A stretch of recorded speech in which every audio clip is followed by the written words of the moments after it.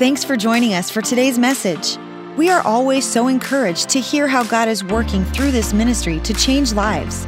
If you have a story to share about how God has worked in your life, then let us know by sending us an email to mystory@timberlakechurch.com. Also, if you would like to support this ministry financially, you can do so by giving online at timberlakechurch.com/give. Enjoy the message. Welcome again. I'm Ben. I'm the lead pastor, and I am glad that you're here for our new series called This Is Us.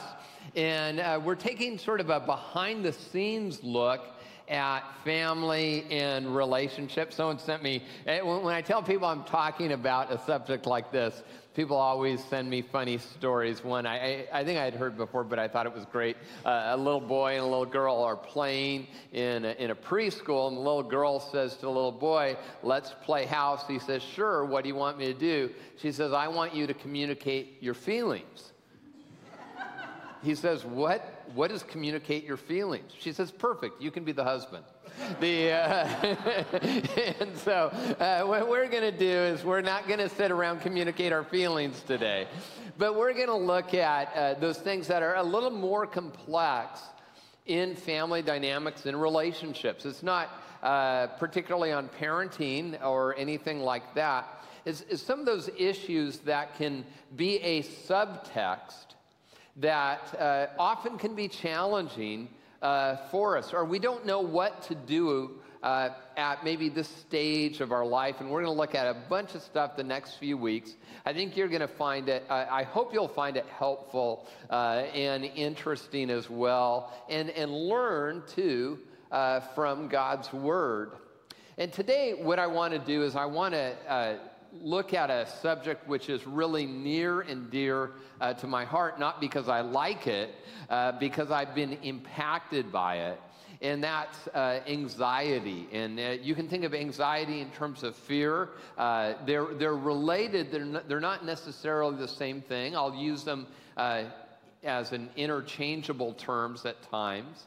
Anxiety is more this general sense of restlessness. Sometimes we can't identify what it is, and it's based in fear. I was raised in a family where anxiety was predominant, and not in a way where like, oh, you know, we're worried about will Ben do well on his test or something like that. That was not our issue, but just this overwhelming sense of anxiety. In my family, it's a lot of chemical issues, and so we think when they came out with Prozac, that was a gift from Jesus. In fact, we needed like a Zoloft salt lick in the middle of our living room is what we needed. And sometimes you can use, God will enable people to discover things like that can help us deal with anxiety. But there's also our personal reaction. One doesn't necessarily displace the other. We live in general, beyond anxiety, in just an atmosphere of fear. I remember I was taking a flight one time, and I shared this a number of years ago. There was a little boy who was traveling alone, which for some reason it just freaked me out.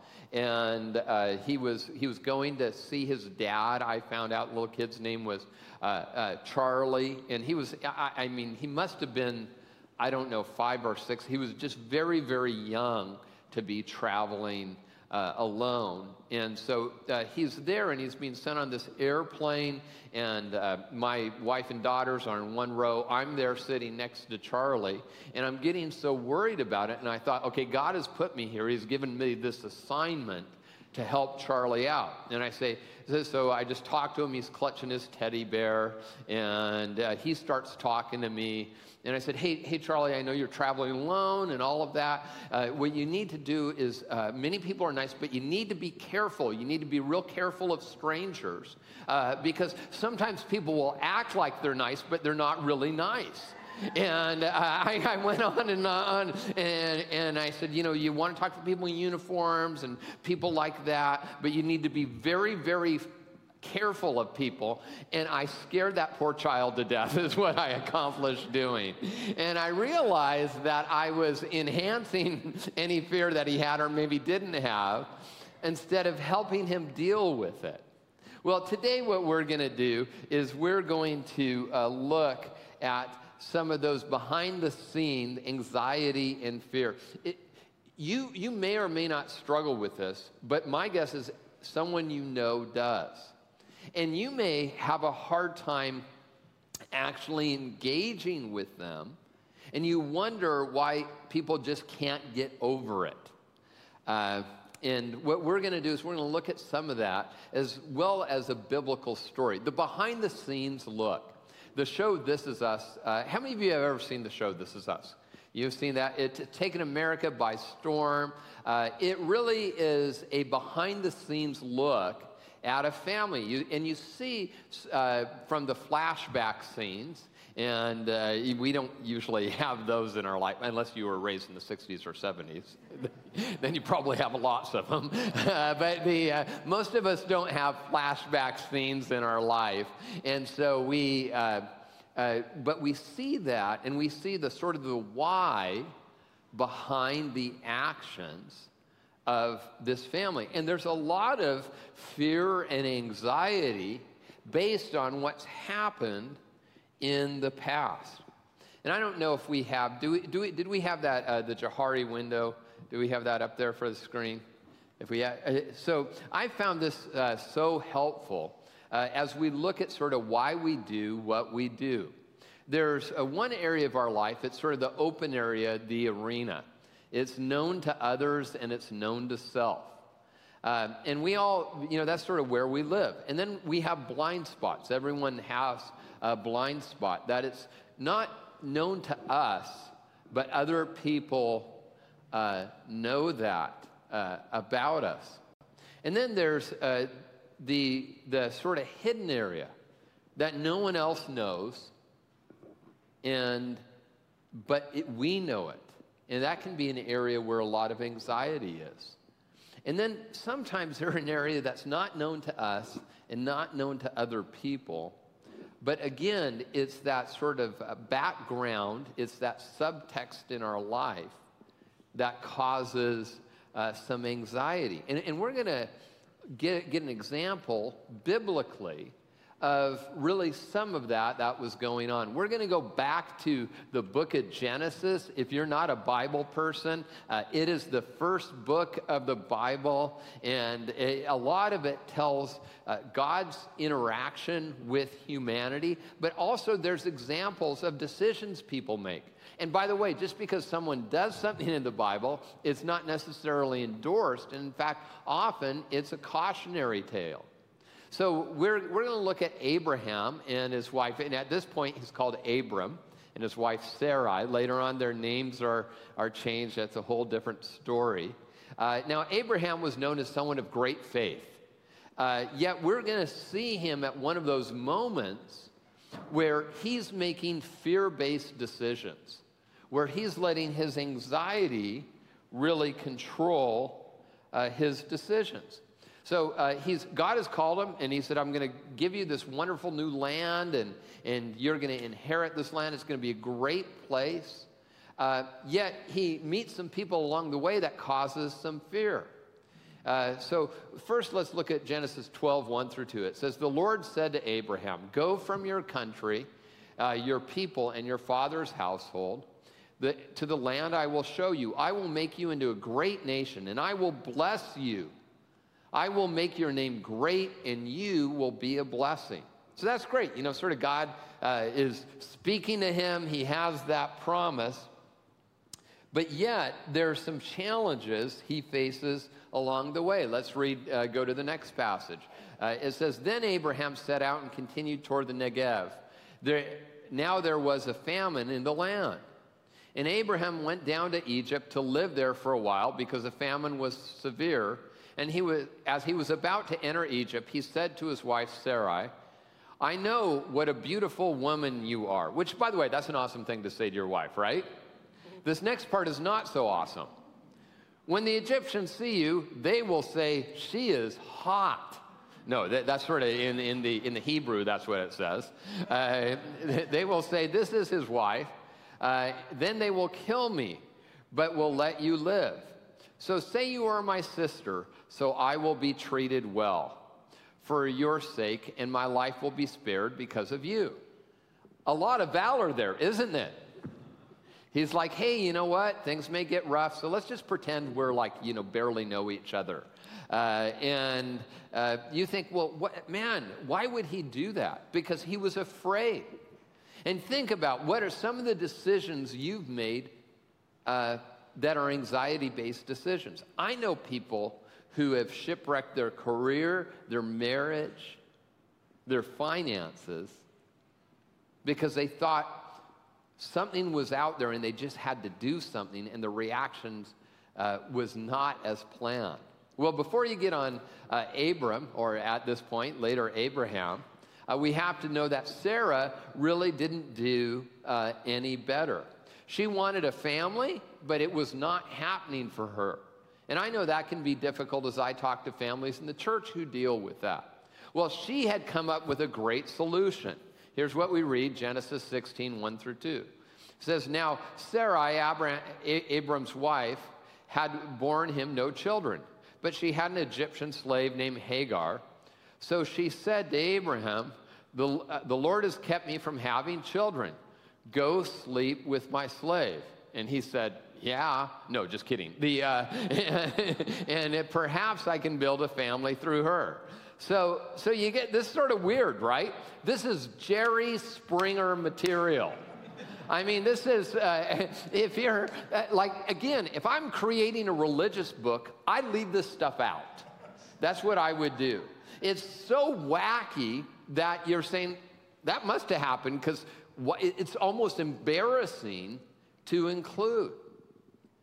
But she's desperate. She feels like her life isn't going to matter. And so she, in a moment, makes a decision, and it changes, well, literally the course of history. In fact, if you're Jewish or a Christian or a Muslim, everyone looks back to Abraham. That's very interesting. If you look at the majority of the earth, the people who have religious faith, the majority of the population of our earth looks back to this person, and this decision caused some conflict. And that conflict still is going on today. So as we look at this, and I don't want to depress you too much, but I want to make my point, is what do anxiety-based decisions do to us? One of the things it does is it robs my joy. Usually when I'm making an anxiety-based decision, it's not because I am focused on the future. I believe in the good things that God has for me. It's quite the opposite. And really it causes me to miss my best future. Now, we'll never know what would have happened had Sarah just said, okay, God, you made this promise that at some time I'm going to have a family, and it's not happening, but I'm going to trust you. Here's something that we need to know. God can work through our bad choices. Yet often there's the consequences we still need to work through. And obviously anxiety-based decisions, they damage my relationships. You can imagine when Sarah and Abraham, when he says, hey, let's just pretend we're not married. How do you think it went for them? Probably not really well. And it also challenges my integrity, that oftentimes I'm tempted to maybe change my moral compass. I've seen that, especially, maybe you're looking for that special someone, and it's just not happening, and now you're dating someone, and they're pressuring you to sort of change what you believe the proper boundaries are for sexuality, and you say, well, maybe I just need to change. Maybe I just need to do that. And those decisions are understandable, but the consequences can be more than challenging. See, anxiety-based decisions, it unnecessarily complicates my life. We certainly see this with Abraham and Sarah. And God has a different way for us to go. It says in 2 Timothy 1:7, God gave us a spirit not of fear, but of power and love and self-control. Now, I've spoken on anxiety and fear in the past. In fact, when I first became a pastor, I did a sermon, is how to live without fear. And I want to apologize to everyone, because you can't live without fear. You're always going to be afraid of something. There's always going to be some anxiety. But you can control it instead of letting it control you.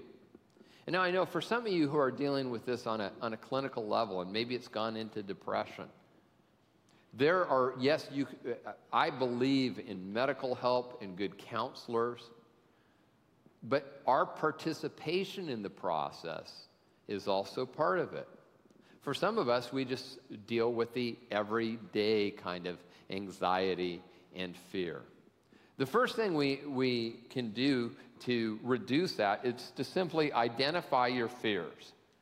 I went on a website called Phobia List, and there are 530 phobias that you can have. I mean, everything from electrophobia, the fear of chickens, ecclesiophobia, the fear of church, androphobia, the fear of men, Animophobia, the fear of winds and drafts, maybe men who make winds and drafts. I don't know. My wife said it's the same fear.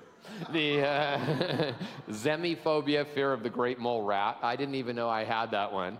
And so we have all these things that can cause anxiety. What is important for us seriously is to identify what that is. What's behind it? You might say, why do I go from relationship to relationship? Is it just it hasn't worked out? I know people who literally, I've shared, I love my mom. She passed away this year. She was married 8 times. And you say, wow, why was she married 8 times? Because she didn't live long enough for number 9, because he was on the books. And so but it was, sometimes we'll make the same decision over and say, why am I making those decisions? Again, I've talked to people who the fear of being alone has caused them to go into unhealthy relationships. Say, well, I have an addiction issue, and hey, those are real issues. You know what? There's fear based behind your addiction. If you struggle with drugs or alcohol, there's a fear of dealing with the emotion of maybe some of the painful things in your life. And so I understand why. I get it, but until you identify that, it's hard to move forward.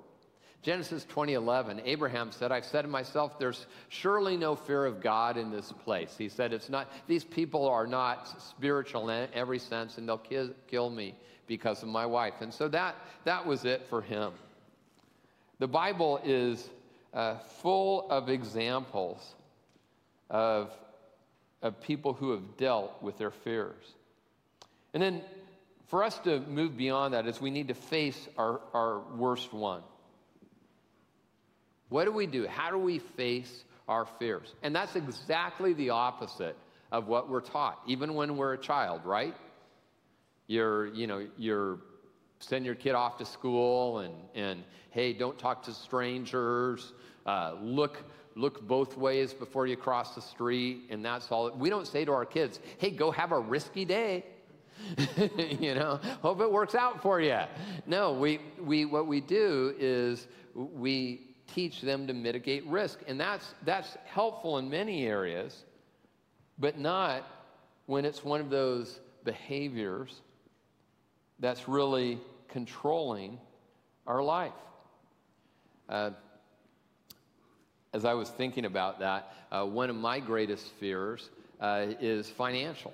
So I grew up in a household. My dad was a business guy, but he had a bunch of things happen. He was hit by a drunk driver and was disabled, and along with that made some bad business decisions. And so we went from, when I was a child, from living pretty well to just moving to apartment to apartment because rent was an issue. And so I always had this fear of money. And it's interesting, when I became a Christ follower, one of the things that, after you become a Christ follower, they started talking about giving. And I'm like, okay, you're dealing with my worst fear in the world. And so I remember when I started not only giving, but tithing, which the Bible talks about, give your first 10% to the Lord. That was an incredible step of faith for me. And this was long before I became a pastor. And I knew what I was doing at that point. I was saying, God, you are able to provide for me. And God would, see, when we take our fears, when we identify them, and we give them to God, it's amazing what he can do. I mean, and when it comes to relationships, finances, those are usually big fears. And when we face them, write down and say, I'm not going to let it undo me. There's a guy a number of years ago, not at this church, another church where I served. I had one of those weird God moments. This doesn't happen to me very often. Like some of you, God tells you to do stuff all the time. That doesn't happen to me much. It's like, God, I'll get this impression, but I don't really feel like God is telling me. There's this one guy in our church, about 6'5", big guy, and he always looked at me like this when I preached. And so, I tried to look away from him. He always he had a bit of an anger problem. I knew that. And so one time I'm preaching, and there's a pretty large church, and I see him out there, and it's like God is saying, after the service, you need to walk up and you need to give John a hug. And I'm like, you give him a hug, God. You can do it, you know what I mean? One, I don't hug guys. I don't hug anyone, and I'm not going to hug him for sure. And so it was like literally I got this impression, and it was one of those, and so I'm sort of like struggling and like, okay, this is, I'm sure God can get someone else to hug this guy, and I don't want to hug him. And so, but it was one of those times where I was obedient. And after service, he came up usually to tell me how I could have done better, which I totally appreciate. and so I just, told him, I said, hey, John, I'm just so glad you're here. And I gave him a hug. And he looks at me. He goes, thank you. Okay, and walks away. And then I'd helped him through some things before. And then he called me that night. And he says, okay, that settles it. I'm going to start tithing.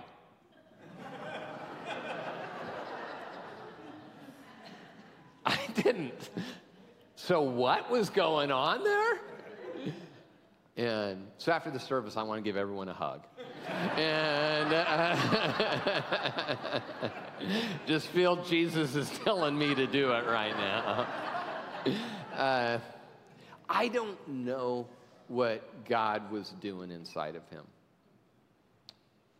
But I knew that if I didn't get beyond my own fear and take a step, that I would never understand what a life of faith was like. And for some of you, you want a life of faith. You're just unwilling to take a step of faith. And until you take that step, you're not going to experience the very best thing that Jesus has for you.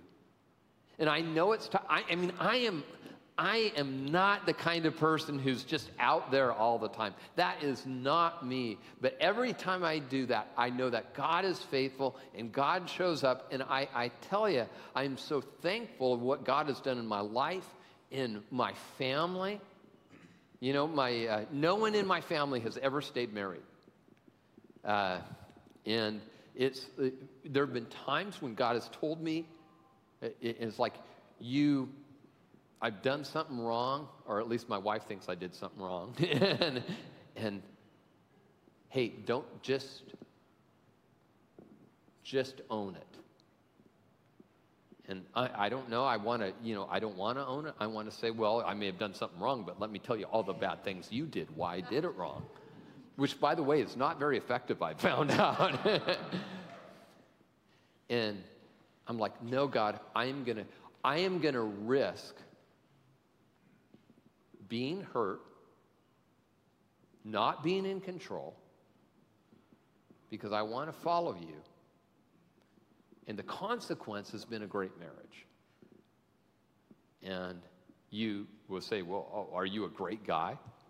Yeah, I'm awesome. No, I'm pretty obedient. I want to listen to what God says, and I believe that life is better when I do it. Okay, there's a great story in the Bible. If you're a Bible person, I didn't grow up in church, so I never heard these stories till I was an adult. And Jesus is out there. He's on this lake. His disciples are in a boat, and Jesus comes to them, and they don't realize it's Jesus. They see this guy walking on water. And people are like, oh, what did they do? They freaked out because no one walks on water. People drown. That's what happens when they try to walk on water. And so they're like, this is a ghost. And they see it's Jesus. And Jesus, he said, Matthew 14:29, come, he said. Then Peter got down out of the boat, walked on the water, and came towards Jesus. And then if you know anything about that story, what happens later is he takes his eyes off Jesus and he starts to sink. And I have heard so many sermons. See, Peter, he took his eyes off Jesus and he sunk. I'm like, well, what about those other yahoos who never got out of the boat? He tried. He took a step. And sometimes your anxiety and your fear is going to feel like you're sinking. And at that moment, you're going to understand the power and the presence of God in your life when you trust him in a real way. When it's at that point, I've talked about things today like forgiveness, like your money, your sexuality. And the thing that made you most mad is the exact thing where you need to be radically obedient to Jesus Christ to experience the full life he has for you. The area that was the most rubbed, that's the area. It's not the other ones. That's the area where it'll be transformational. I wish I didn't have to say this other one, but this is so true with anxiety, is if you want to gain ground, you need to stop feeding your dark side. A lot of our anxieties are based in fear of our own sin being found out. The Apostle Paul, it's sort of interesting when I hear, I told you I've been traveling a lot, have the opportunity to coach a lot of good leaders, which is sort of fun, and people will go, oh, yeah, they'll talk about some Christian. And they'll say, yeah, but he's not a very good person. Christianity is not about being a good person. Hopefully you turn out, but Christianity is we are sinners and we need a Savior. Christianity is recognizing the depth of our sin and that I can't do it on my own and I need a Savior. We buy into sometimes sort of a therapeutic, and I'm all for therapy, you know that. I've been through a lot of it. And so, but the view of God, that God just wants me to be happy. That's, before the fall of humanity, that was God's primary goal. You know what he wants? He wants to redeem your life. He wants to take the most broken area of your life and bring healing and hope to it. And hopefully that'll be a pain-free process for you. I have not found it to be that way. The Apostle Paul says, so I find this law at work. When I want to do good, evil is there right with me. And so he describes this process of struggling. The question is, not do we have struggles, but what do we do with it? One of the things that we have embraced as a church, one of our core values, is we have what we call a low shame level. And that can be confusing depending on sort of what your religious background. And so maybe you say, oh, does that mean, there's no such thing as anything bad or sin? No, we really believe the Bible. We take it as seriously as you would find in any church in Seattle or the East Side. I don't think you'll find anyone who takes this more seriously. But what we also believe is there's no healing in hiding. We also believe that if we try to just put on airs and pretend that nothing's going wrong in our life, that we'll never experience the very best life in Jesus Christ. Because when there's a low shame level, there's a high transformation level. I've seen it again and again in our church. It says, the wisest man who ever lived besides Jesus said this, whoever conceals their sin does not prosper, but the one who confesses and renounces them finds mercy. So what we're going to do is we're going to have everyone come forward and confess their sin. No, we're not going to do that. Trust me, I don't even want to hear it. So I'm not kidding. So who knows, though? Does someone who loves Jesus and they love you, do they know you? Do people know the real you or the image of you? One of the most transformational moments in my life was there's been many, but one time I remember in my 20s when I was struggling with things and just making some bad decisions. And I finally found someone who I said, I just got to tell you what's going on. And it was one of the most freeing, liberating times in my life. And it will be for you as well. Well, number 4, we expand our circle. People who are doing life do life with friends and not just acquaintances. The friends that can call you at 3 o'clock in the morning. The friends that you can call at 3 o'clock in the morning. Ecclesiastes 4:9-10, it says, 2 are better than one because they have a good return for their labor. If either of them falls down, one can help the other up, but pity anyone who falls down and has no one to help them up. This means we take our next right step. We reach out. We persist. In fact, it's one of those areas where, again, for me, I can tend to be a private person. And I remember the first time I joined a growth group at a church in college. And honestly, my first 1 or 2 wasn't that great, but then I kept on trying. And I found a group of people who helped me live life as God intended it to be for me. And maybe that would be it for you. We have that all the time. In fact, I wanted you to just hear a story of a couple who was going through some relationship difficulties. And they took a step, one of the 600-700 people who've been through our Re-Engage marriage ministry. Take a look at the screen. My name's Tim. My name's Jadina. And we've been attending Timberlake for almost a year. When we first met, we first started getting to know each other when we were lab partners in chemistry class, and wow. He told me that when I first walked into the classroom, he said he was ready for marriage right there. Throughout, especially the beginning of our marriage and throughout our marriage, I was very quick to anger. It's something I picked up during childhood. I didn't have a very strong father figure, especially after my parents got divorced. And we had a few really bad fights before attending Re-Engage, and really throughout our journey of being married. I would get angry a lot, and I would be very quick to yell. And when we got married, we originally thought everything would change right away. We're new Christ followers, we were married, and now everything's just going to work out. But that's further from the truth. Although we were now following Jesus, we didn't really take action on it. Yeah, I would try to change him because I thought, oh, you didn't have a good upbringing, good father figure. Let me help you. I can change you. I know what to do.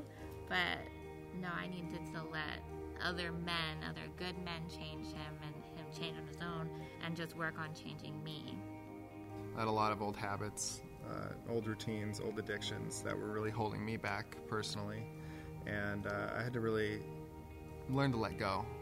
And it wasn't until we started attending Timberlake until we figured out our next right steps.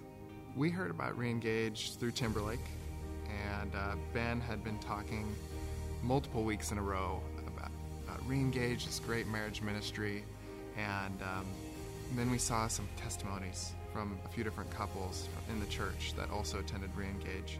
We just wanted to get better, so if this is the answer, it's worth a shot. There's always room for people to grow and change and become better and to incorporate Jesus into their marriage more. For me, Jesus is the example of how to treat others properly, how to have grace with others, and especially in marriage. It's something we definitely needed. For me, Jesus has been my source of strength and acceptance. Before we became Christians, I would look to him for everything. Like, you need to be my rock, you need to be my provider, you need to be my everything, you need to be emotionally stable, you need to make me happy. But then after I became a Christian, I realized that Jesus is my source for all that, and it's not that I look to him to change and be my everything, but that Jesus is already there and is my everything. As of today, we're 5 months pregnant. We're really excited for in the future to be a good example for our kids and what a good marriage should look like. And that good marriage wouldn't be possible without the love of Jesus. That was awesome. Thanks for sharing your story.